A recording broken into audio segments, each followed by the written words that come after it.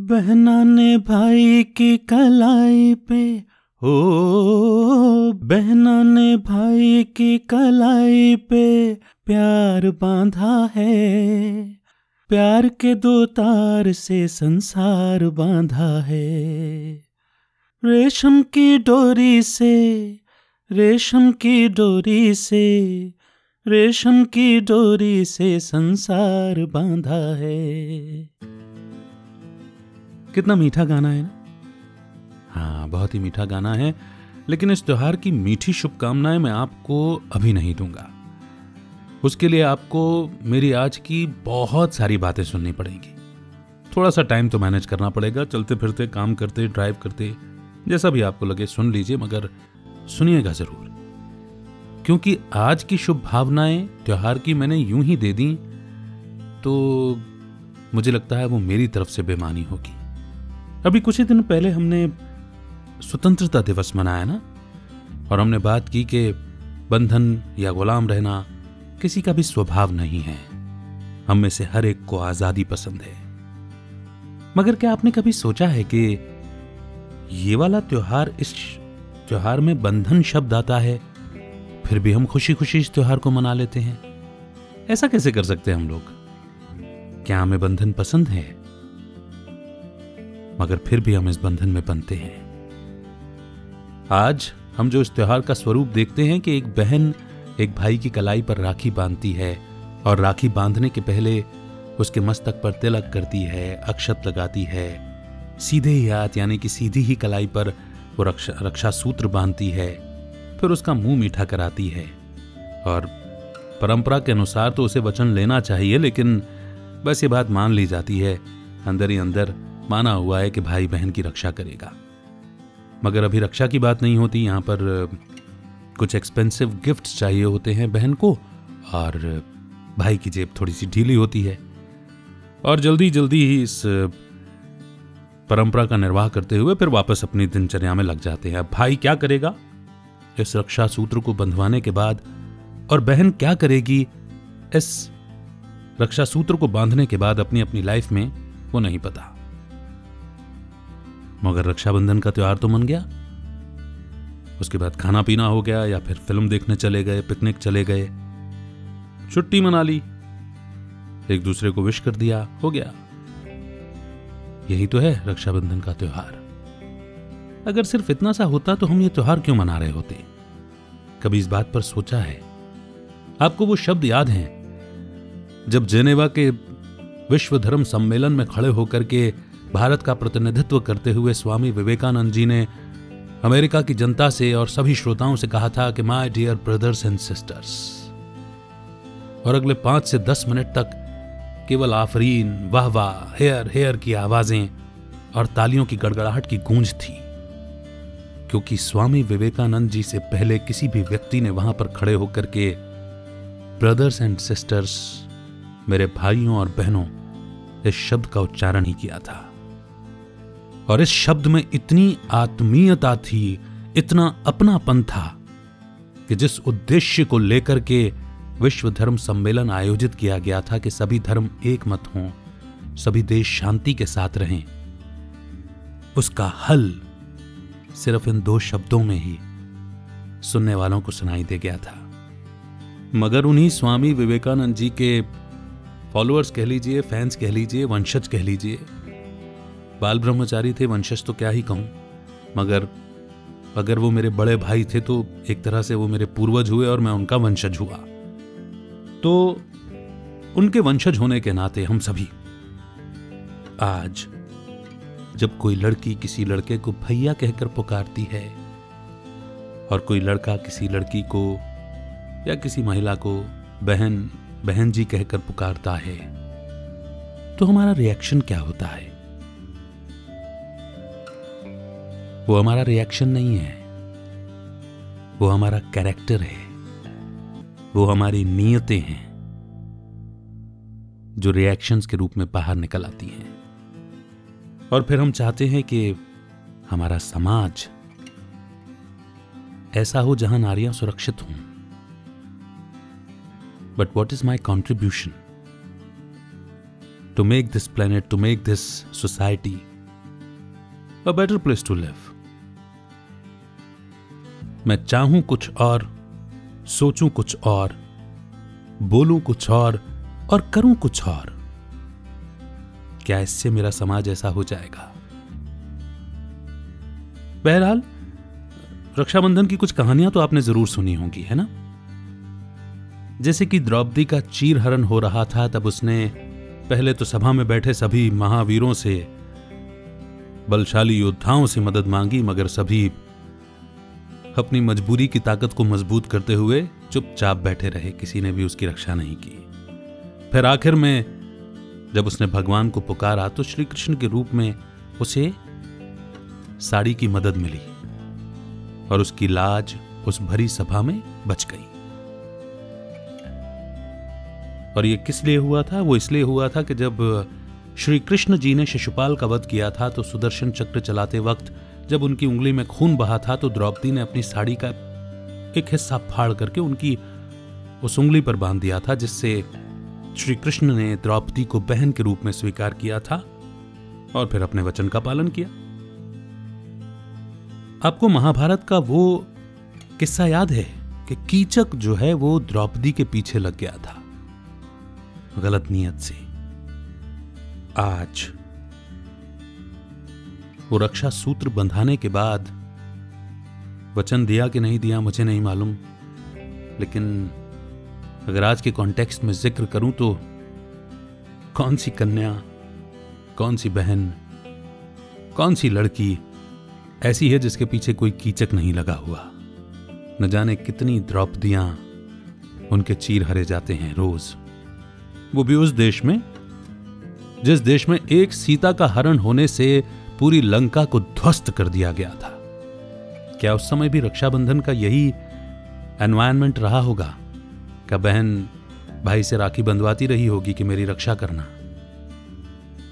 यह हमारे भारत में वो दौर था जहां बकरी, शेर, गाय एक ही घाट पर पानी पिया करते थे,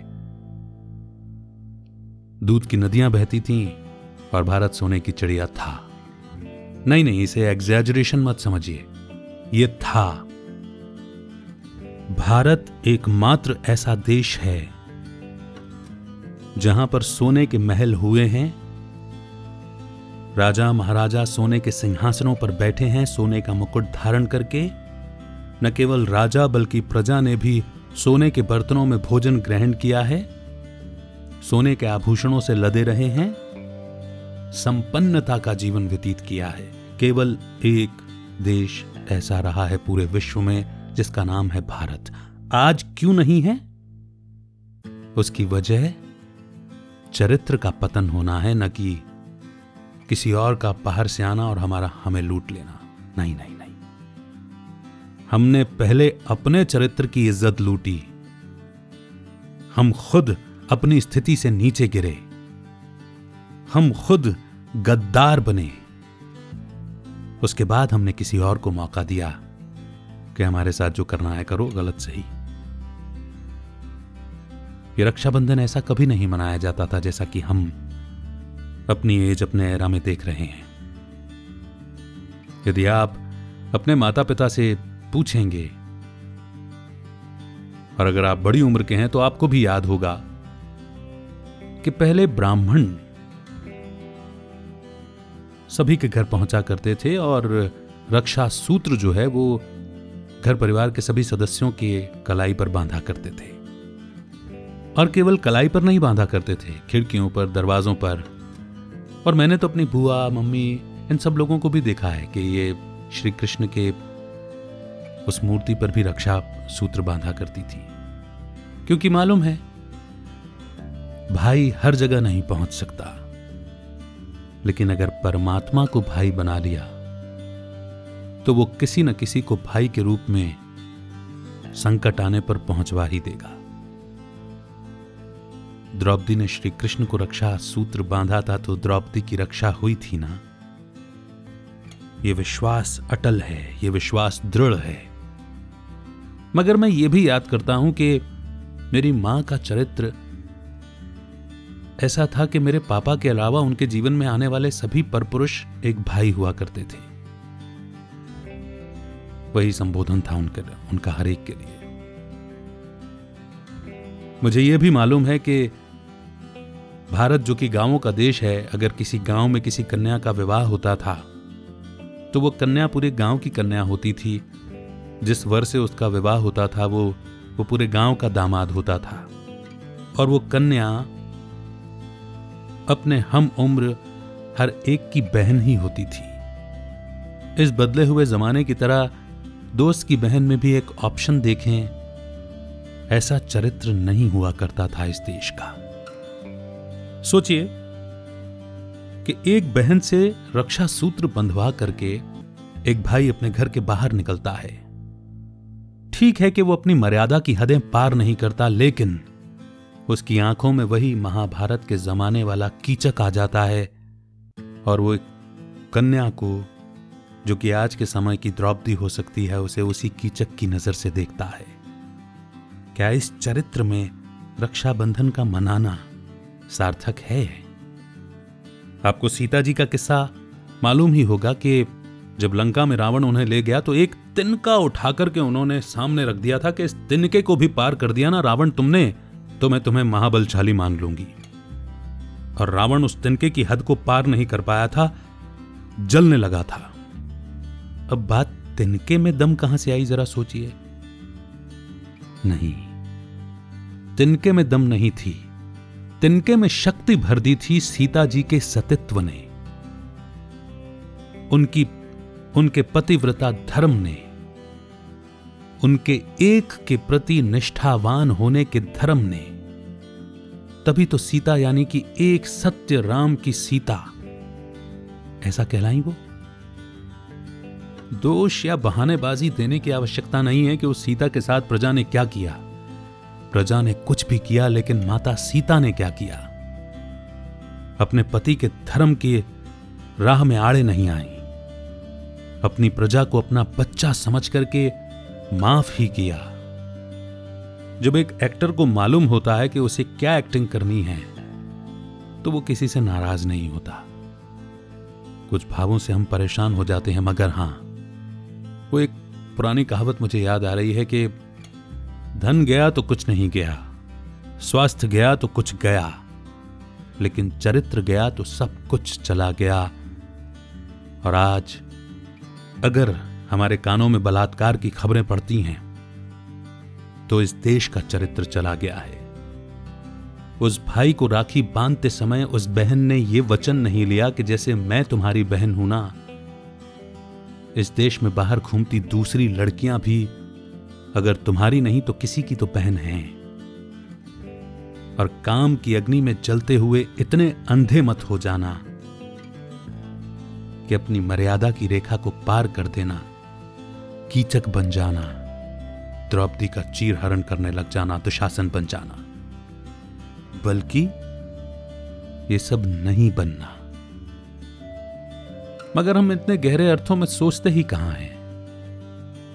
expensive gifts, holiday, leave, entertainment, picnic, movie, हो गया रक्षाबंधन।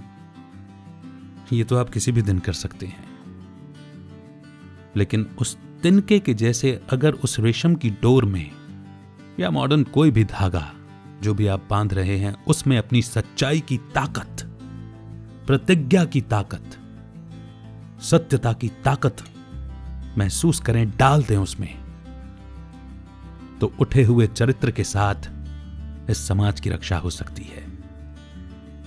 ऐसे 1000 भाई भी बन जाएं तो ऐसे 100, 1 लाख ऐसे आ जाएं कि जिनकी कलाई पर रक्षा सूत्र नहीं भी बंधा हो, या जिन्होंने बांध करके उसके महत्व को नहीं समझा हो, तो ये 1000 पूरे समाज की रक्षा कर लेंगे।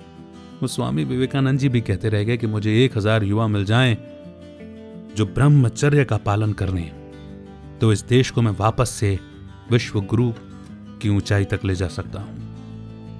मगर जैसे अमेरिकन्स ने तालियां बजाई थीं, वैसे ही हमने भी बजाई।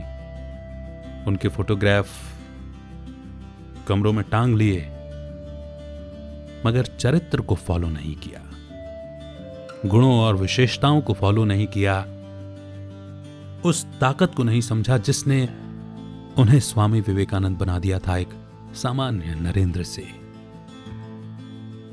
दर्द आपको भी होता है जब आप सुनते हैं कि किसी के साथ कुछ गलत हो गया, दरिंदगी दिखाई गई, मगर वो हम में से ही है कोई जो बेकाबू हो गए। और बेकाबू इसलिए हो गए क्योंकि थोड़ा करते करते उन्होंने उस बात के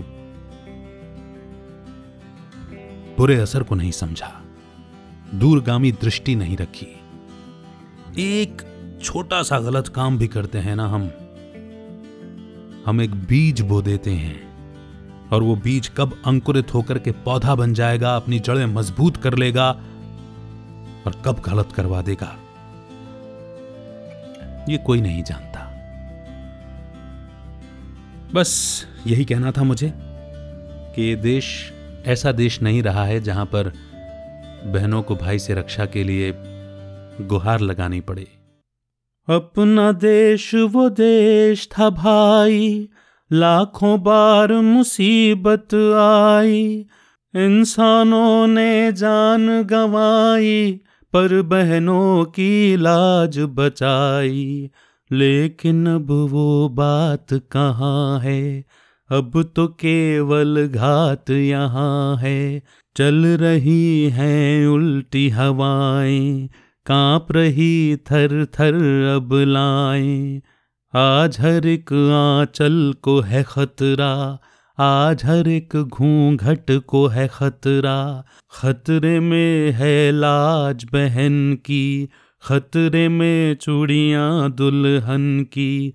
डरती है हर पांव की पायल, आज कहीं हो जाए न घायल। आज सलामत कोई न घर है, सबको लुट जाने का डर है। हमने अपने वतन को देखा, आदमी के पतन को देखा। आज तो बहनों पर भी हमला होता है, दूर किसी कोने में मजहब रोता है। किसके सर इल्जाम धरे हम, आज कहाँ फरियाद करें हम। कविवर प्रदीप ने भी वो नज़ारे देखे और फिर वो लिख करके गए हमारे लिए। तो बात बड़ी गहरी है क्योंकि त्योहार बड़ा गहरा है, उथले तौर पर मनाने वाला त्योहार नहीं है ये। और जरा सोचिए कि क्यों ये सावन मास में आता है, क्यों ये सावन मास की श्रावण मास की पूर्णिमा को ही आता है। क्या संबंध है इस त्योहार का परमात्मा शिव से? जरा सोचिए। श्रावण या श्रावण वो मास है जहां जब मॉनसून आता है, जब बारिश आती है, प्रकृति को नया जीवन मिल जाता है, तपती हुई धरती को राहत मिलती है। ठीक ऐसे ही हम आत्माएं जो विकारों की अग्नि में तप करके इतनी काली हो गई हैं, जल गई हैं, भस्म हो रही हैं, परमात्मा शिव के अवतरण की ही तो यादगार है कि उन्होंने यानी कि ज्ञान सागर ने ज्ञान की बरसात की तो हम आत्माओं को राहत मिली थी। जैसे उधर चारों ओर हरियाली आ जाती है, ऐसे ही ज्ञान को समझने के बाद आत्मा भी हरी भरी हो जाती है। जो कालापन अंदर आ गया है वो निकल जाता है। कैसे पत्तियां बारिश में धुल करके नई नई सी महसूस होती हैं, जैसे अभी अभी उगी हों, वैसे ही आत्मा की भी हालत हो जाती है। उसके अंदर नया उमंग, नई उत्साह, नया जीवन, जीवदान मिल जाता है उसे परमात्मा से। और फिर जब इस बात को समझ लेते हैं तो परमात्मा फिर इस बंधन में बांधते हैं कि प्रतिज्ञा करो कि अपने चरित्र को पक्का करोगे। और ये ऐसे ही नहीं होता, इसके लिए परमात्मा से प्रीत लगानी पड़ती है। जरा सोचिए, वे कांवड़िए जो जल भरने जाते हैं, क्या उनका जल भरने जाना आसान होता है?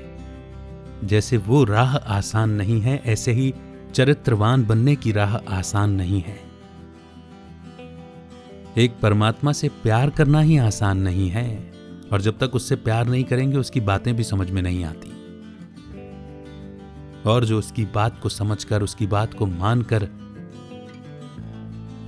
एक परमात्मा से प्रतिज्ञा कर लेता है कि मैं अपने चरित्र का पक्का रहूंगा, वो स्वामी विवेकानंद जी जैसा ब्रह्मचर्य और पवित्रता का व्रत ले लेता है, उसी को महानता की पदवी मिल जाती है।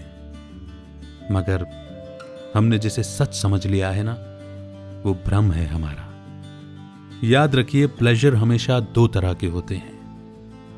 एक वो जो मटेरियलिस्टिक हैं, जो फिजिकल हैं, जिनकी प्यास कभी खत्म नहीं होती और जो हमसे पाप करवाते हैं।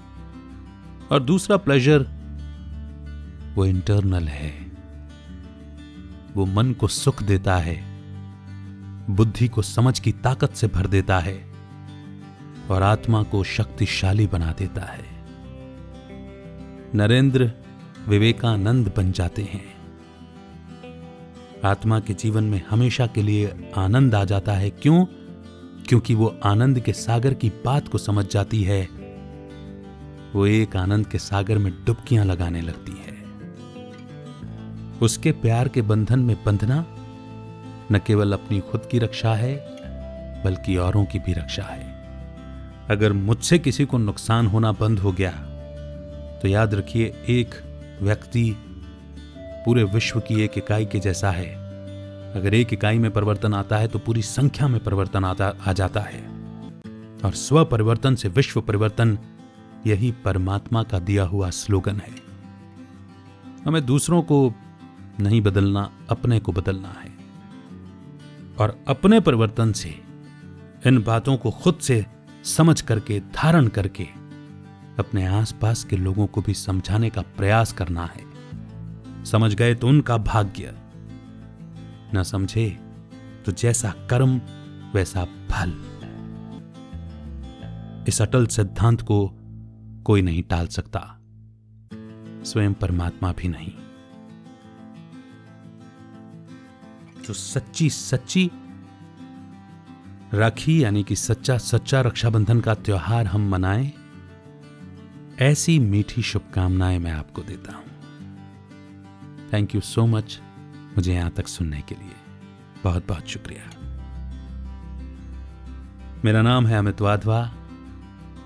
कहानियों को आवाज देता हूं, co-founder of podcast influencer club. जल्द होगी मुलाकात। नमस्कार। जय हिंद, जय भारत।